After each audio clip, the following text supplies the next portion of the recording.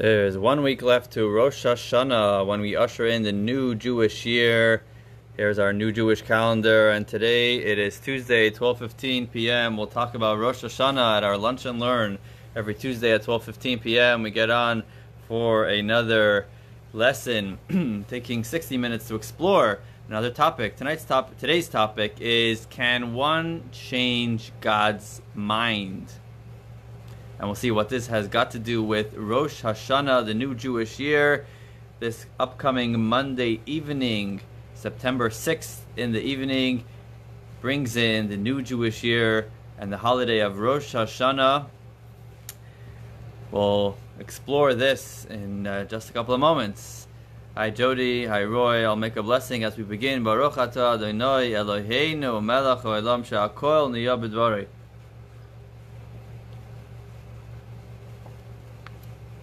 Rosh Hashanah.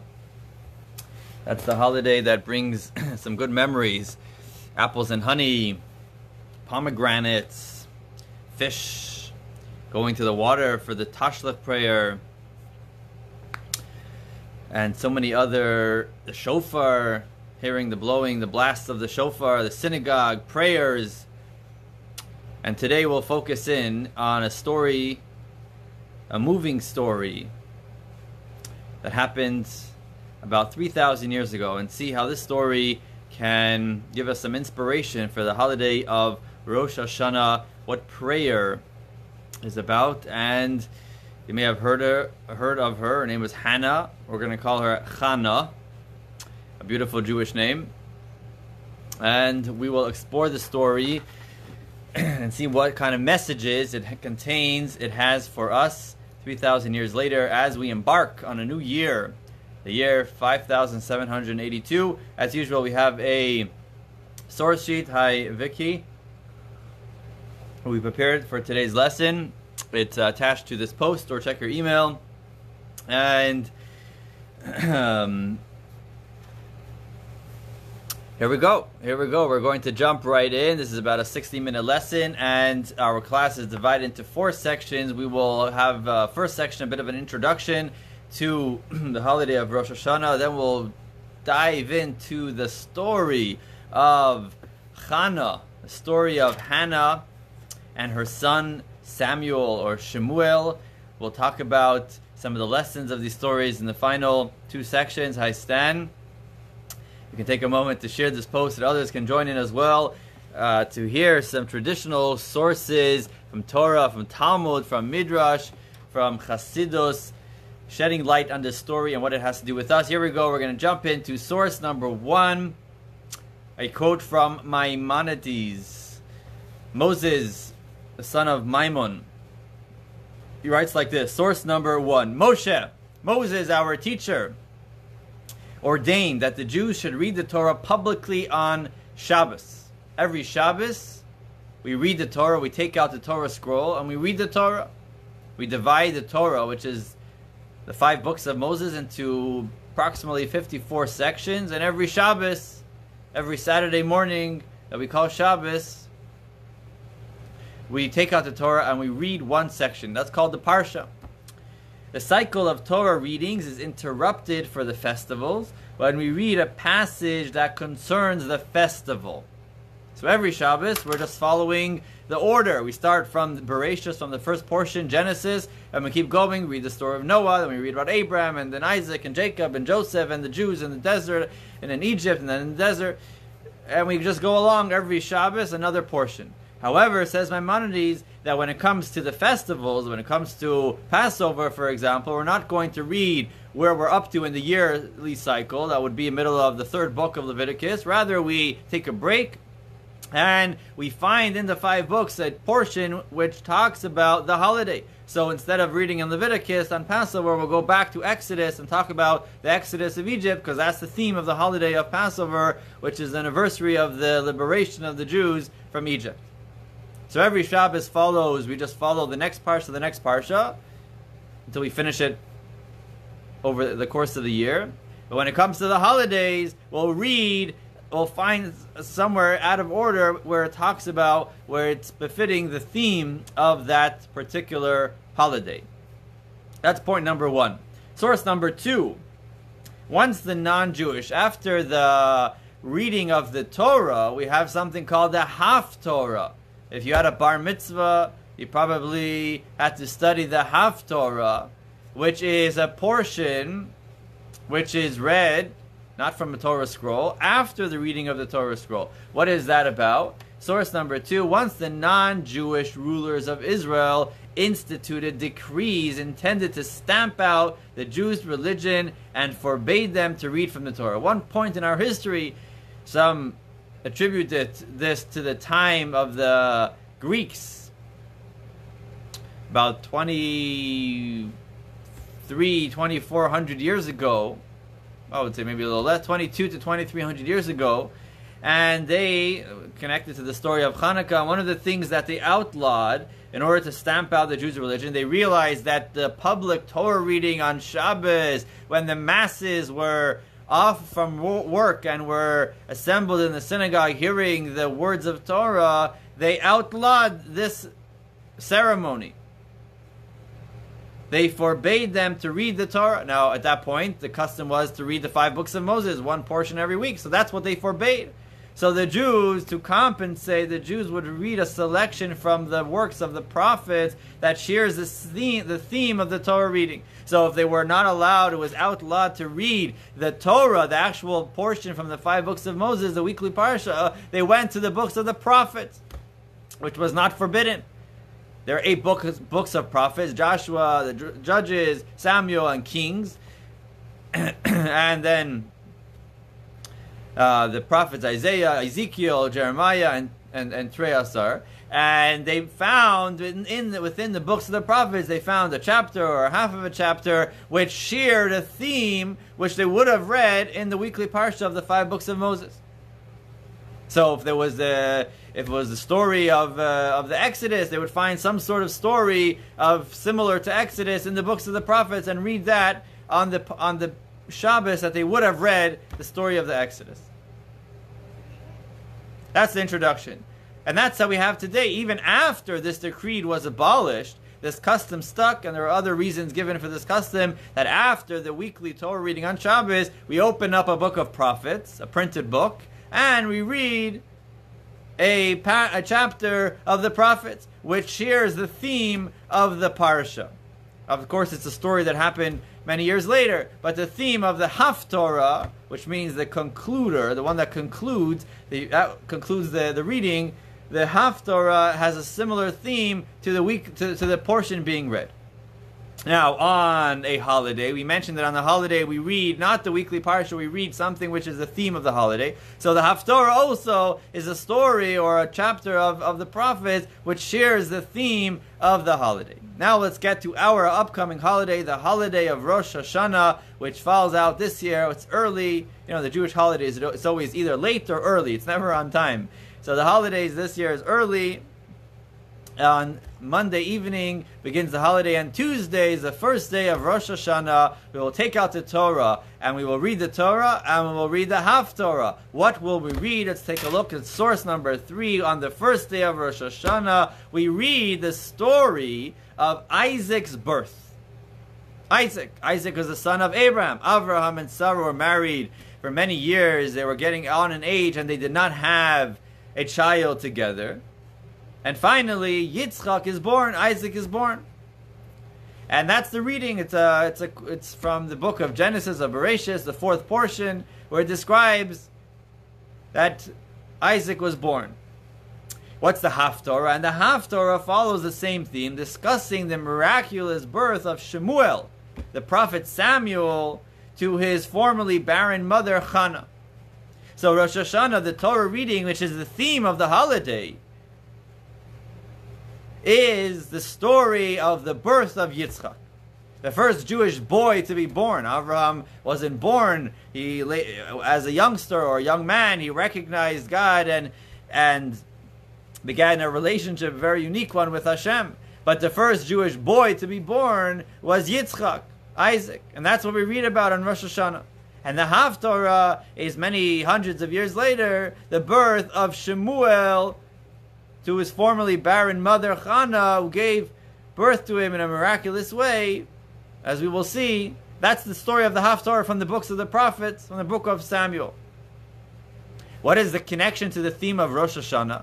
What is Isaac's being born and Samuel being born connected to Rosh Hashanah, which is the new year?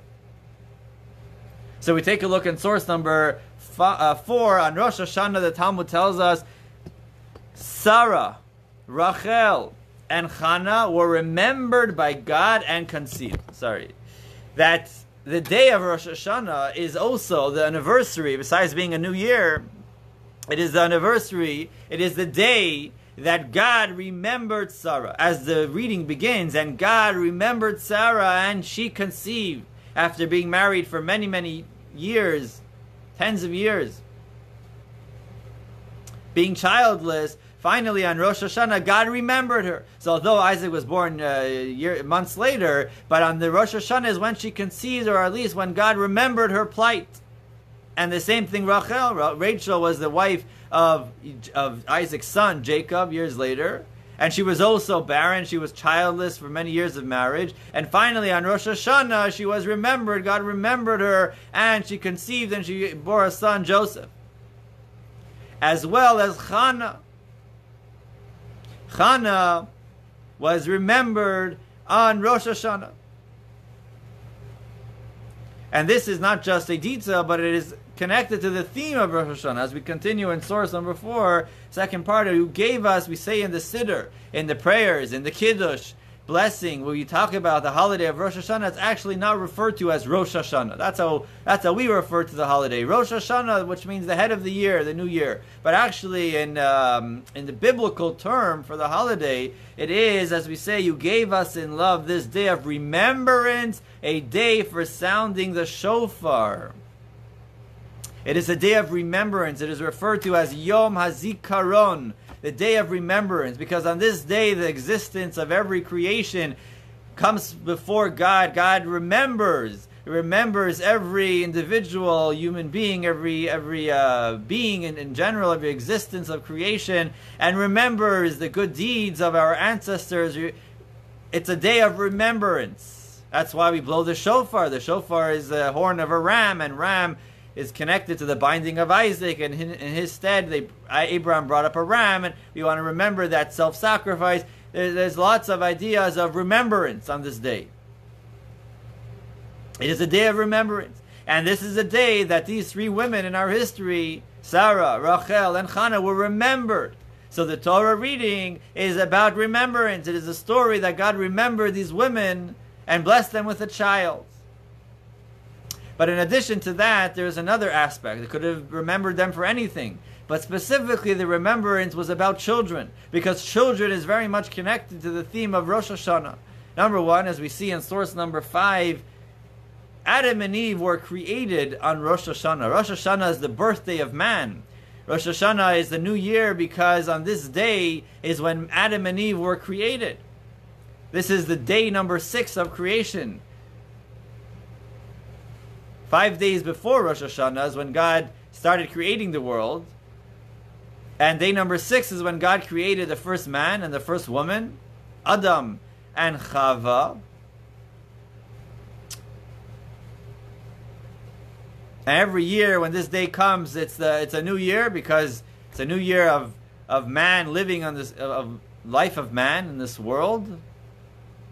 And on that day that they were created, on the day of Rosh Hashanah, the first day of the Jewish month of Tishrei, they received the commandments from God. What was it? We look into Genesis in the parsha, the first parsha, source 5. God said to them, "Be fruitful and multiply." I'm not going to create every human being myself. God says, I need you as partners. I created a male, I created a female. Now be fruitful and multiply and fill the earth with children. And they didn't wait around. They were adults. They were created as adults. And bo bayom, in that same day, they procreated, as the Talmud tells us, in the 7th hour of the day, on that Friday. Eve was paired with him. In the 8th hour, they arose to the bed too, and descended forth. They gave birth. She gave birth to 2 children. Right on that day. The whole process of conception and pregnancy, and the whole process, the 9-month process of having a child, was a very quick process. Remember, this is before the sin of the of the tree of knowledge. Only after Adam and Eve partook from the fruits of the tree of knowledge, that is when she was cursed, that she will have pain and having children and the whole 9-month and labor and the whole way we understand that we see childbirth. That was non-existent then. This was a quick process back in that time. That will be restored when Mashiach will come. Definitely something to look forward to. So at that point, on the same day, on Rosh Hashanah, it's not just the day that Adam and Eve were created, but it's actually the day that the first children were brought into the world. Definitely conceived and even born on that day.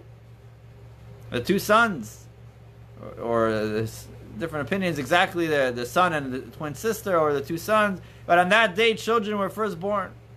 So Rosh Hashanah is the anniversary of childbirth, albeit in a different manner, but childbirth nonetheless.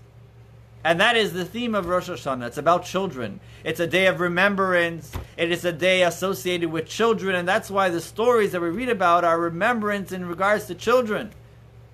Because on Rosh Hashanah, as we see in source number 6, on Rosh Hashanah we recommit to the mission we were entrusted with on the day man was created 5,782 years ago. What is the mission we were entrusted with? Mankind, the purpose of man is to choose to be aware of the divine reality hidden behind the thick veil of nature, and to promote this awareness. This task begins at home.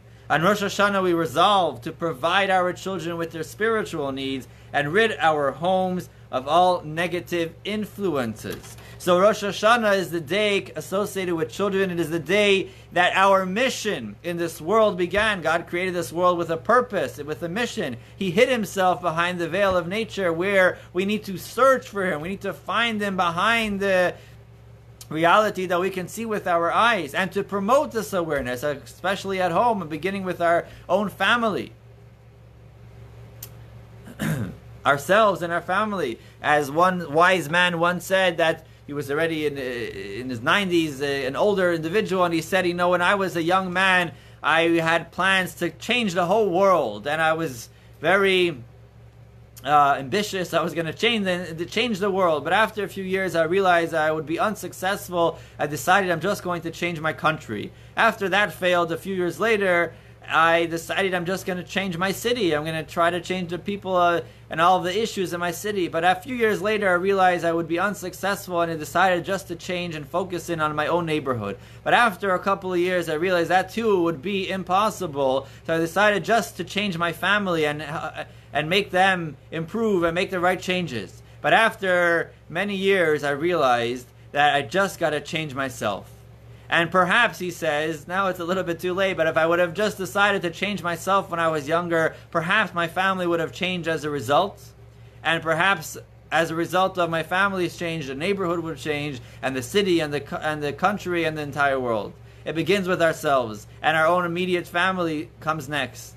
And when it comes to Rosh Hashanah, it is a day associated with children. It is a time as parents to promote this awareness in our homes, the awareness of the mission that God entrusted us, and especially as Jewish people, the mission of bringing godliness, of recognizing the reality that is hidden from our eyes, but we understand it with our minds and our souls. This is the theme of Rosh Hashanah, and that's why the Torah reading and the Haftorah is connected to the story of children. And now let's jump in to the second section, the actual story of the Haftorah. The story of the Haftorah, perhaps a quite famous story. Even other religions seem to study the story of Hannah. We're going to refer to her in the Jewish way, the Hebrew way, which is Chana. I know quite a few Chanas. And Chana is a beautiful name. Some nicknames for Chana would be Chani, Chanale, Chanshi. But this is the name of a woman. The first woman we know who had this name was a woman who lived about 3,000 years ago in the Holy Land of Israel, a couple of hundred years after the Jews entered the land of Israel, after leaving Egypt, 40 years in the desert, they settled in the land of Egypt, and the temple was not yet built in the city of Jerusalem. King David had yet to come around, and King Solomon for sure. This is before those days. The tabernacle, the temple, was situated, was located in a city called Shiloh. Today, the city can be visited. I visited the city about 12 years ago. Shiloh, that was where the tabernacle was located. And we turn to the story in the beginning of the book of Shemuel. So the books of the prophets, after the 5 books of Moses, comes the book of Yoshua, Joshua, then comes the book of Shoftim, which is the book of Judges, and the third book is the book of Shemuel, or the book of Samuel. In the outskirts, on the outskirts of the city of Jerusalem, there is a ancient building over a cave and burial plot of a man named Shemuel, or some call it Nebi Samuel. Shemuel Hanavi, Samuel the prophet, Shmuel the prophet, one of the greatest prophets of our history. And his mother was Chana. And we take a look in the opening story of the book of Shemuel, source number 7. The fact that he lived and was around was thanks to his exceptional mother, which her name was Chana. The story opens up in source 7. Elkanah, there was a man named Elkanah. He was a Levite. And Elkanah, a very prestigious and pious man, Elkanah had 2 wives, Chana and Penina, which was at that time common practice and permitted according to biblical law. There is an enactment that we do not have more than 1 wife. This is a tradition of about 1,000 years, but this is way before that. Elkanah had 2 wives, Chana and Penina. His first wife was Chana. His second wife was Penina. Penina had children. She had many children. But Chana was childless, for the Lord had closed her womb. The Lord had closed her womb. Chana was childless. In fact, the story may be studied by others, or we're going to study the story according to the oral tradition, the Jewish tradition, how the details of this, some details of the story that are not clear in Scripture, but were orally passed down and eventually transcribed in the Talmud and the Midrash. Continuing in source 7, Chana arranged for her husband to marry a second wife, Penina. Elkanah and Chana were married, and after years of marriage, with no children, Chana, trying to see what could she do to bring children into the world, she initiated this relationship that this woman Penina should marry her husband Elkanah as well. And she found a precedent by a different previous other 2 women we mentioned before that were remembered on Rosh Hashanah, Sarah and Rachel. Sarah was also married to Avraham, and when being childless after many years, she suggested to Avraham to marry her maid Hagar. And indeed, he married her, at least as a concubine, and she gave birth to a son, Yishmael. As well as Rachel, who was married to Jacob, who was childless, and she brought in her maidservant Bilhah.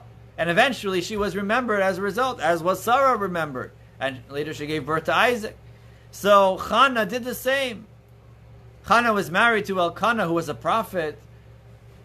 And Chana brought in a woman named Penina, continuing here. This was a difficult step for Chana, to bring in a foreign woman, another woman, into her intimate life, share her husband with another woman. But she hoped that in the reward of allowing her husband and a fellow Jewish woman to marry and have children, we don't know too many details about this Penina, but Chana was giving her a chance, an opportunity to be married to Elkanah and to have children, and giving her husband, Elkanah, children, she too would be blessed with a child. So she literally sacrificed her husband, meaning she gave up her unique and personal relationship somewhat with Elkanah, and shared that with another woman, doing good to this other woman as well, giving her an opportunity to have children, in the hope that she would have a child. That's how much she desired a child, and she was ready to sacrifice for a child. But years went by. Penina had many children from Elkanah, and Chana remained childless. And this was very difficult for Chana. She yearned for children. And especially at holiday meals, and we have plenty of holidays and plenty of meals, it was extremely difficult sitting around the table with your co-wife, I guess, and many children that weren't yours. That was difficult for her, and she was very bitter. Especially, source 8 tells us, her rival would frequently anger her.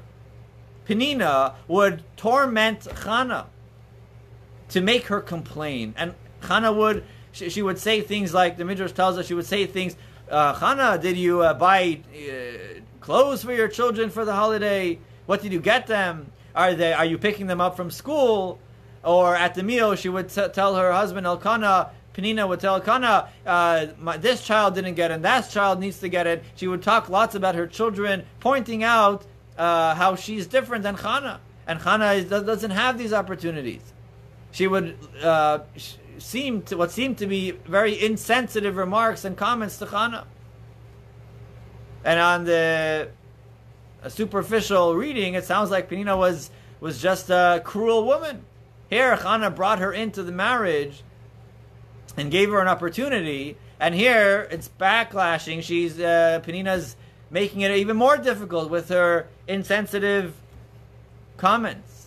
However, the Talmud tells us, continuing here, the Midrash, I'm sorry, where are we here?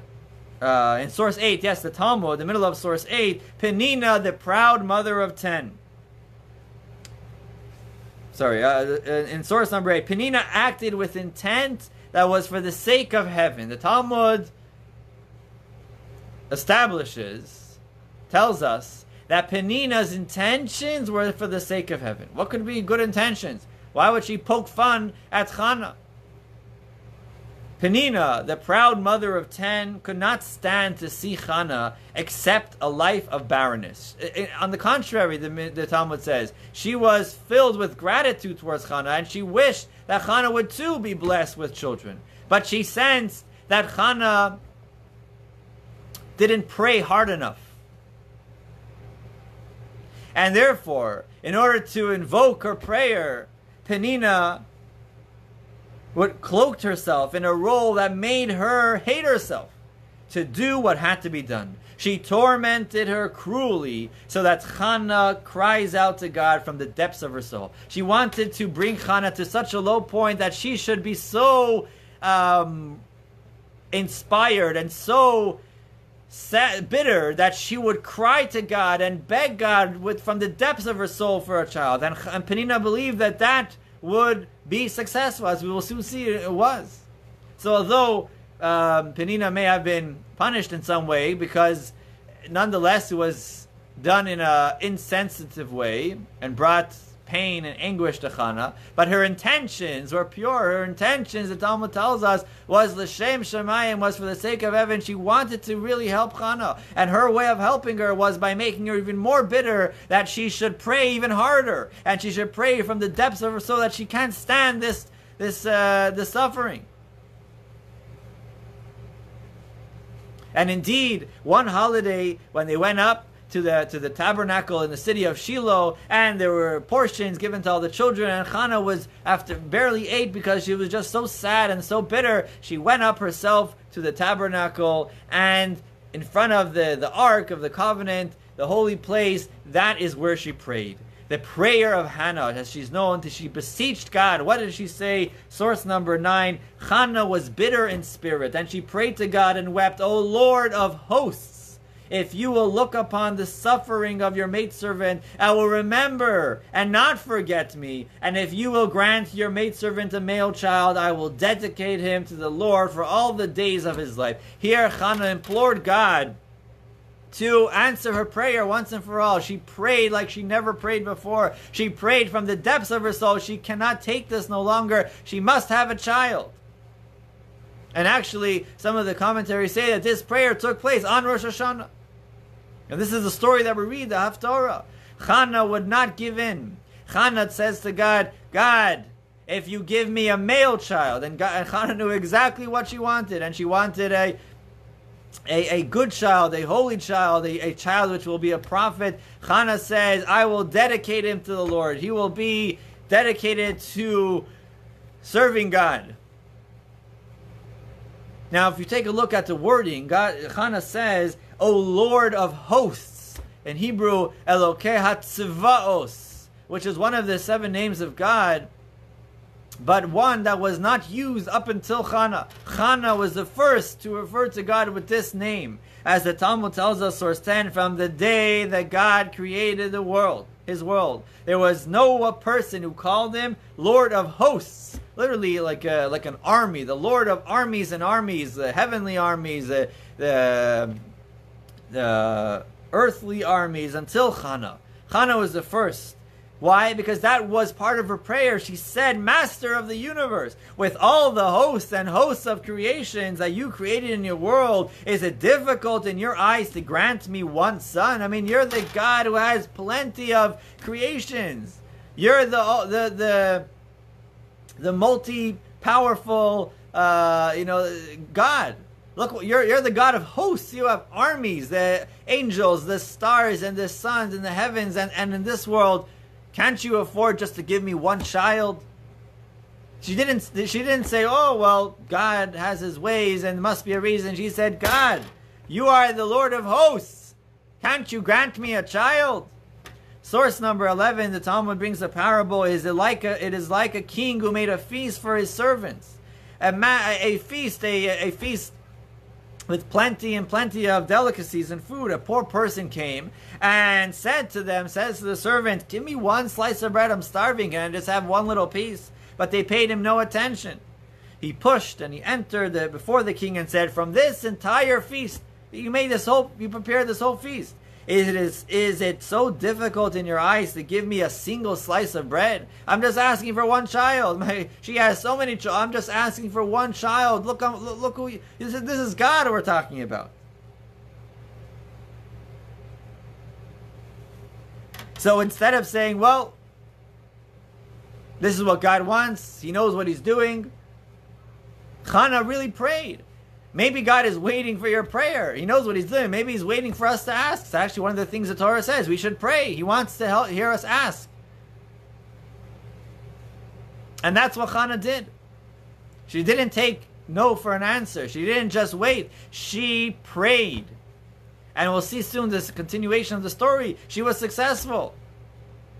Her prayer bore fruit. But let's take a moment to focus in on her prayer itself.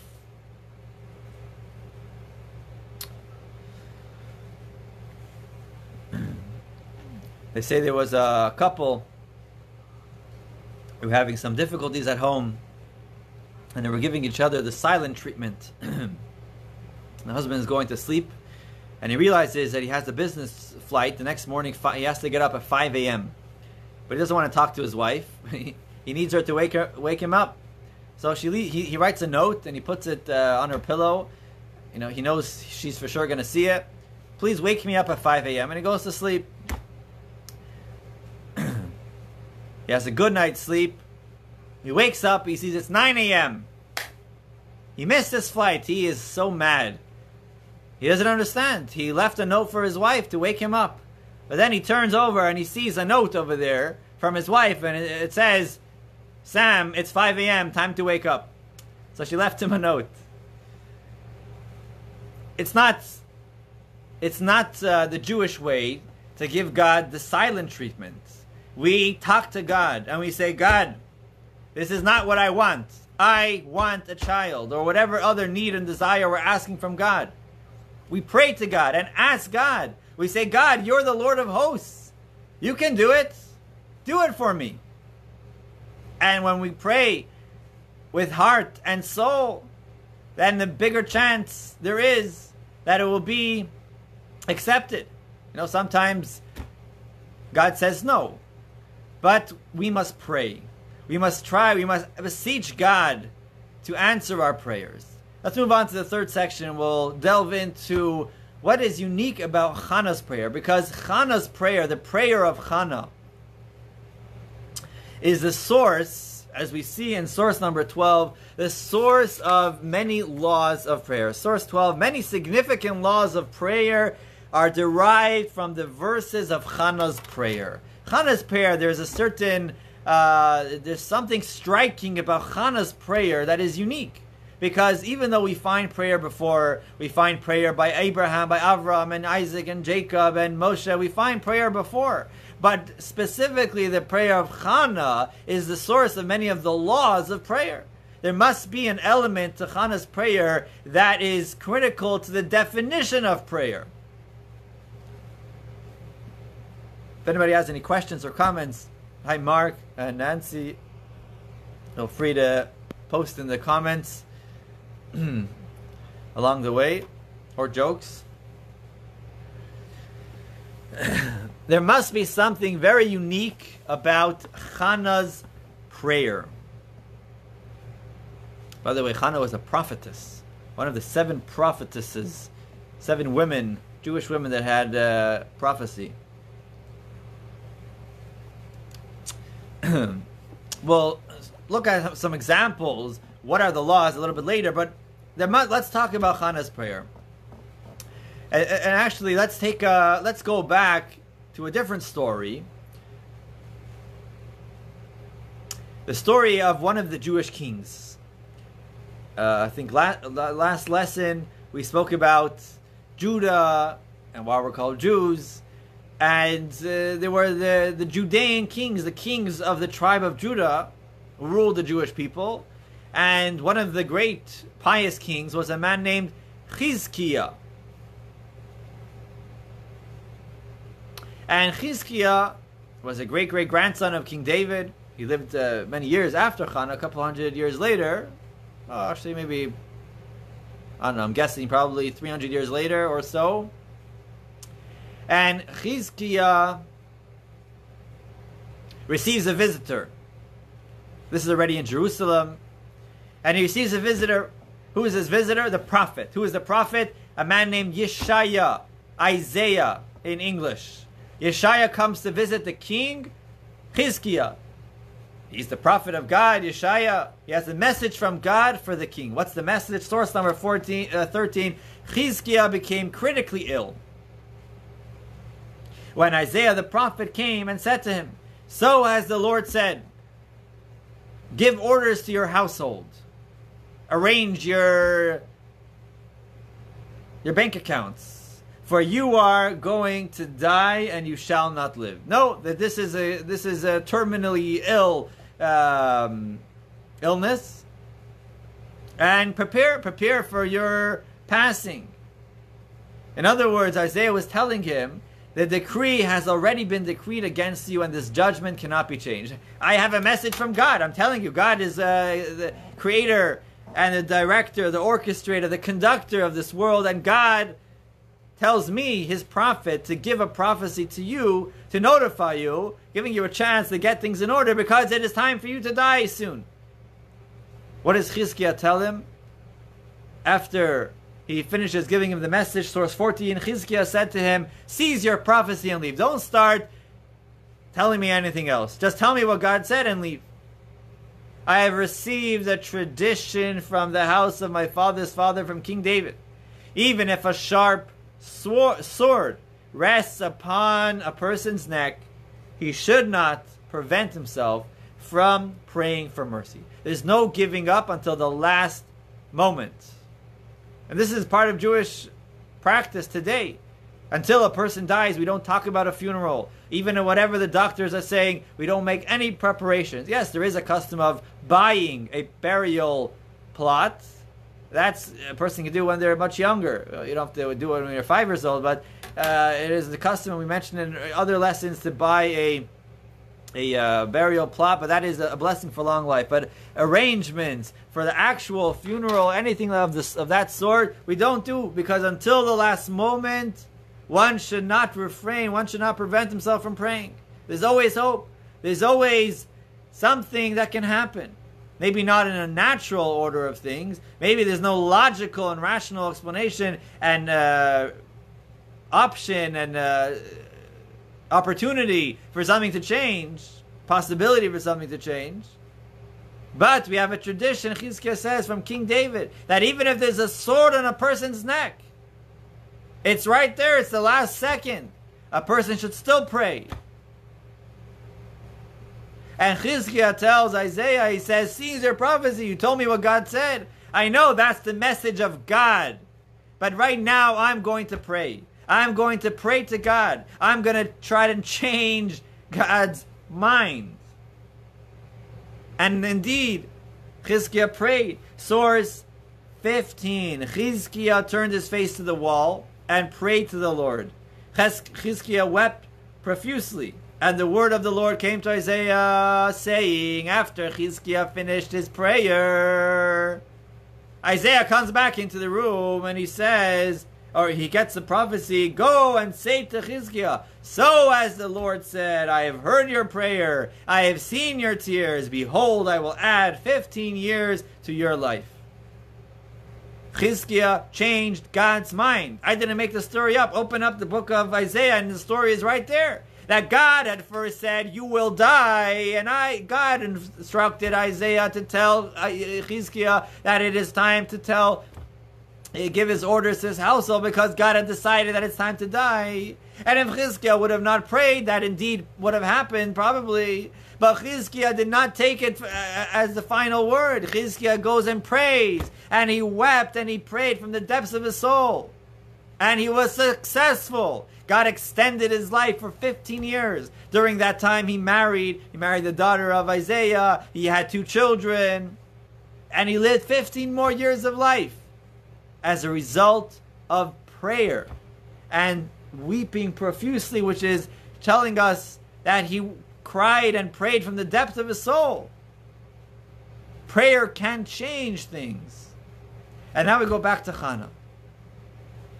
Chana did not have unexplained infertility. She had explained infertility. She was a barren woman. She was an infertile woman. She was not naturally capable of bearing children.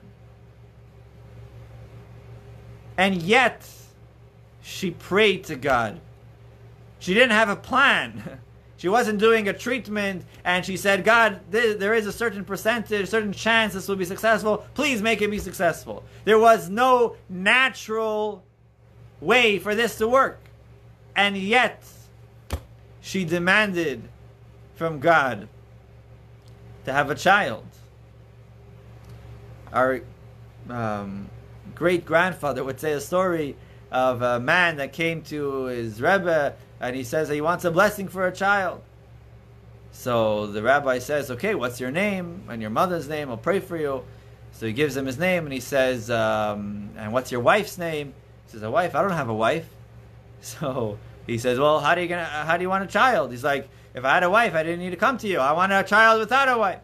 But obviously, she was a woman. But she, according to the doctors, she was not capable of having a child. And yet, she prayed. We can't expect to win the lottery without buying a ticket. But this was her prayer. As we see in source number 16. Chana's request was outlandish. She was a barren woman, created just so by the master of the world. God created her that way, to be barren. She had no chance of conceiving and bearing a child according to the natural order of things. And by the way, God was the one that set in place the rules of nature and how a child is created and born. Yet argue she did. Break your law just this once, she beseeched. She would not accept a fate handed her by God himself. And this type of chutzpah was unprecedented. But it was precisely the inconceivably audacious nature of Chana's prayer that placed it at the center of prayer. This is where we learn significant laws, we derive laws, the prayer of Chana, because this is the model of prayer. This is the Jewish form of prayer. Prayer is about demanding from God something which we have no idea how it's going to happen. And yet, we have the chutzpah, we have the audacity to respectfully ask God for it. You can figure it out, God. You're the Lord of hosts. Don't tell me how to figure it out. I'll do my part, whatever I can. But it's up to you, God. You can manage it. You can figure it out. Not because I deserve it. Because who am I? But because you're God. And you're our Father. And we're your children. So do it for us. It's against your rules of nature that you put in place. So break your rules of nature this time. Source 17. The essence of prayer is not the giving of thanks. Which is also, we do praise God and offer gratitude and thanks. But that's not the essence of prayer. It's also not a marketplace for negotiating our desires through the currency of good behavior. I'm going to be good. I was good. I'm such an honest person. I am a good person. I deserve it. Because then, do we only want something which we deserve? And what if we don't deserve? What if we didn't do as much as we can? What is prayer? It's what happens after a guilty verdict was passed in the heavenly court. And after all appeals were rejected. Prayer is the act of begging the president of the world for a pardon. Real prayer thus begins when there is no conceivable end in sight. It's not about that I deserve it. It's not about that I'm worthy. It's not, look how good I'm going to do this, I'm going to do that. It's just praying to God. It's just asking God to give us what we desire. I don't know how. I don't deserve it. I can't figure out how it's going to happen. But God, you can do it. You are the Lord of hosts. Chana was the one that referred to God as this. She had no way that... She didn't have a plan how it's going to happen. But she said to God, you're going to make it happen. And I'm asking that it should happen. That's what prayer is. And from Chana's prayer, we learn about prayer. That's where we learn the laws of prayer from. Not from Avraham, not from Isaac, because Chana's prayer had this element to it, this chutzpah, that she was asking God to go against the laws of nature. And not just that, she wanted a child which will be holy, pious, a real righteous man. That's also against God's rules. God doesn't take away freedom of choice. God creates everybody equally, and everyone has a choice to be choose good or to choose the opposite of good. And here she was asking for a child that will be good. It's also against God's system, and yet she demanded it. And you know what? She was successful, as we'll see in the next section. So when it comes to Rosh Hashanah, and we're opening our prayer books, the Machzor, and we're asking God. You might say, I haven't shown up for a while, I haven't done this, I haven't done that, maybe God is upset with me. Erase those thoughts. God is our Father. We are His children. And we have the right to ask for what we need and what we desire. And God will listen. And when we pray from the depths of our soul, like Chana, the more chance is that God will fulfill our requests. We gotta have some chutzpah. It's not my story. The story is in the book. And the story is in the book not just to tell us history. The story is in the book. There's so many stories that happen. These stories were chosen and written with all of these details, and the oral details were written down and transcribed to teach us. These lessons are eternal, and it tells us about how we should lead our lives and how we should pray. What's the end of the story? And we'll conclude with a message for the Jewish mom and father. Source number 18. Let's look at the book of Shemuel.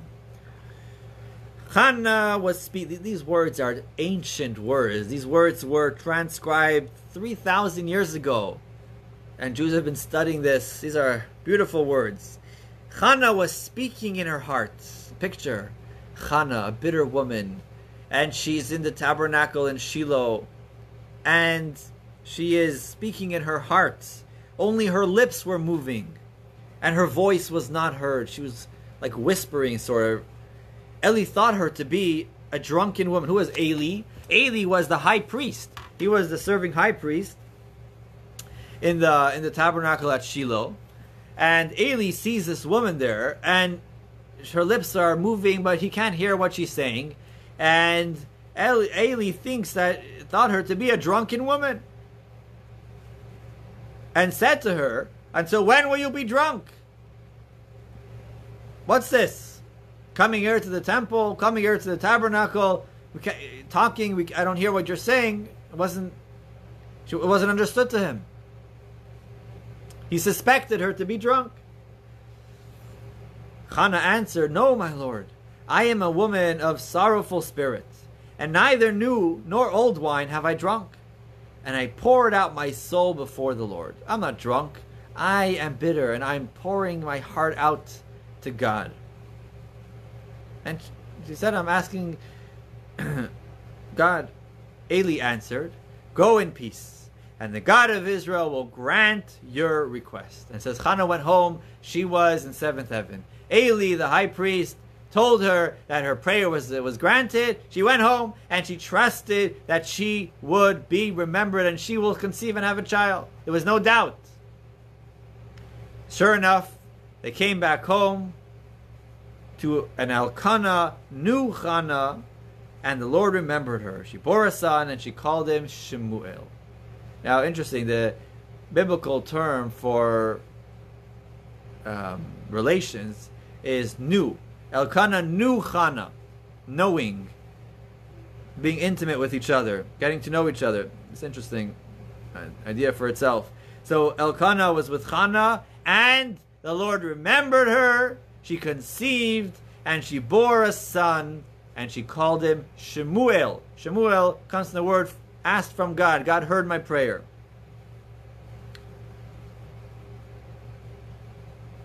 Actually, today in Israel, there is a town named Elkanah, settlement called Elkanah. Apparently, he lived in that region or that area, so they called the town Elkanah.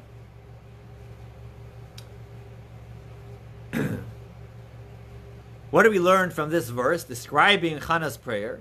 We learn a couple of things. Here are some examples. Number 19, one must focus his heart on his prayer, because it says Chana was speaking in her heart. So it's not enough just to say the words. You have to actually, when one prays, whenever we pray 3 times a day, we should pray from our hearts. We should be thinking about what we're saying. We should be fully involved in the prayer. Another thing, one who prays must enunciate the words with his lips. We can't just say, "I'm praying from my heart." We're supposed to say the words. It can be whispering or silently, but one should actually verbalize the words. As Chana says, her lips were moving. One is forbidden to raise his voice in the Amidah prayer. Like Chana was whispering, which introduced a new form of prayer, which wasn't common up until then, but Chana prayed silently, and that's why when we do the Amidah, the prayer, it's done silently. A drunk person is forbidden to pray, because Eli said, "Are you drunk?" And what if she was drunk? You can't pray. Obviously, it is not befitting to come before God and pray when one is intoxicated. Another thing, which is not directly related to prayer, but we see from the story that one who suspects another of something that he has done, that he's not done, must appease him and bless him. If someone suspects somebody of something that turns out they had not done, one must appease him and bless him. Unfortunately, it happens at times that we get suspected, or one gets suspected for doing something, and it's not enough to say, "Oh, okay, so I was wrong. I suspected them. I had the full right to suspect them, and now, there was no room. It was unfounded." No, if one suspected somebody else, they must go and appease that person, because by suspecting them, they insulted them. Could have caused reputation, ruining their reputation. They have to appease them, and they must bless them. Where do we see this from Eli? Because Eli suspected Chana of being drunk and coming to the temple in an unbefitting manner. And when she responded that, "No, I am not drunk, I'm just praying to God from the depths of my soul," Eli not just appeased her, but he blessed her, and he said, may your request be fulfilled, and God has granted you your blessing. So we learn from this story. But what we do see is that there's some other laws as well, but we see that this is the model of prayer. Chana's prayer is not just an isolated story. This is what we should model in our prayers. And to conclude with a lesson, that Chana, source 20, after Shemuel was born, which also known as Samuel, source 20, Elkanah and his entire household went up, but Chana did not go up. Elkanah had this custom of going up to the tabernacle every holiday or more often, and actually he would, the Midrash tells us that he would do this with great commotion and great fanfare. He would go to towns along the way while he was traveling from his hometown to Shiloh where the tabernacle was, and he would get other towns to join along, and they would all travel together to the house of God, bring up sacrifices and offerings and celebrate there. And Chana had this custom of going as well every holiday, as was when she went to pray. That's what she was doing there. But as soon as Shemuel was born, the next holiday rolled around, Chana said, I'm not going. You can go. Source 20, continuing here. Chana did not go up, for she said to her husband, until this child is weaned, then I shall bring him. I'm staying home for 2 years. I'm taking care of this child. I'm dedicating myself fully to this child. I don't want him he's too young to travel, and it might affect him. I'm going to stay here, do what I need to, take care. I'm not hiring a nurse. I'm not hiring a babysitter. I'm going to be his full-time caretaker, going to raise him until he is 2 years old, until he is weaned, and then I will fulfill my vow to God that I will dedicate him to the Lord. I will bring him to the temple where he will study under the influence of Eli, the high priest, and just be involved in spiritual pursuits for the rest of his life. And indeed, Chana stayed and nursed her son. She didn't hire a wet nurse. She did everything herself personally. Source 21, finally, after 2 years, she brought the child to Eli and said, I am the woman who was standing here with you, remember, 2+ years ago, to pray to the Lord. For this child did I pray. She brought along her son, Shemuel, or the young boy, and she tells Eli, I was here to pray. And here it is, this child, El Anar Hazeh Spaloti, I pray. For this child did I pray. And the Lord granted me my request, which I asked of him. And Chana sang a beautiful song, which is the second part of the Haftarah, praising God, blessing God for the miraculous gift, the birth of her son Shemuel. And here she has an opportunity to fulfill her vow of bringing him up to the temple and dedicating his life to God. There's beautiful songs to these words. El anar hazeh hispaloti. For this child did I pray. Okay. Final source. Source 22. Here we have the Rebbe's unique take on everything. And the Rebbe jumps in here onto this detail. Why did the Torah have to tell us this detail? That Chana did not go up for the first 2 years. She told her husband Elkanah, I'm going to stay right here. Now the Rebbe was a big fan of Jewish women having large families and having children, and the holy mission of bringing children into this world and educating them to be good human beings and good Jews.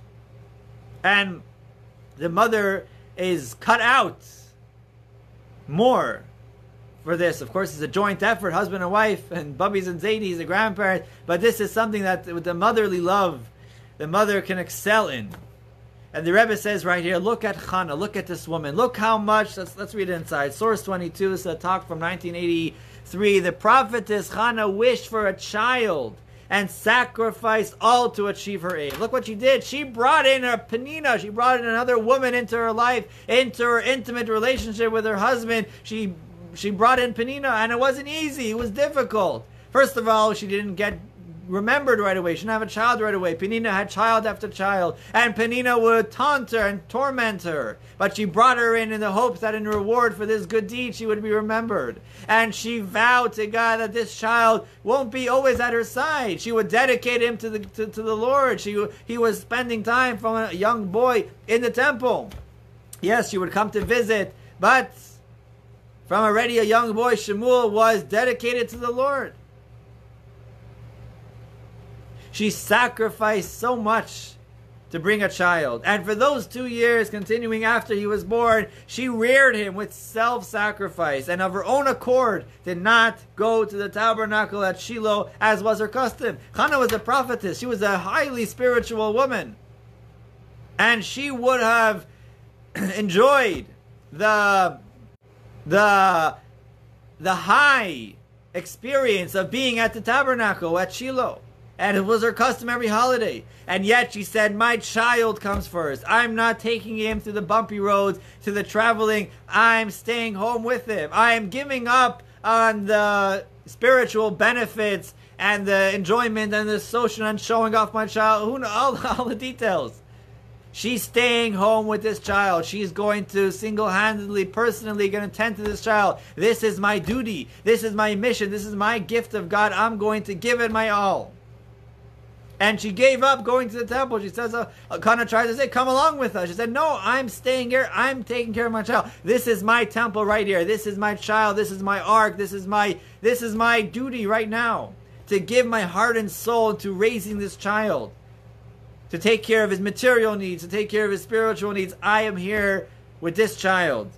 Rather, she remained home to rear and educate the child properly, having the child's own mother there, not hiring other help. This is the best way to educate this child.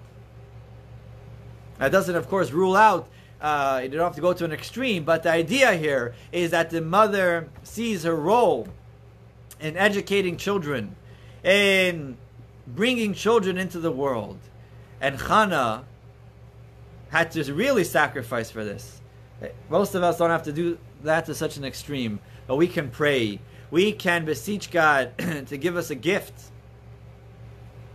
Although we may not be worthy, we might think, who am I? We learn from Chana the power of prayer.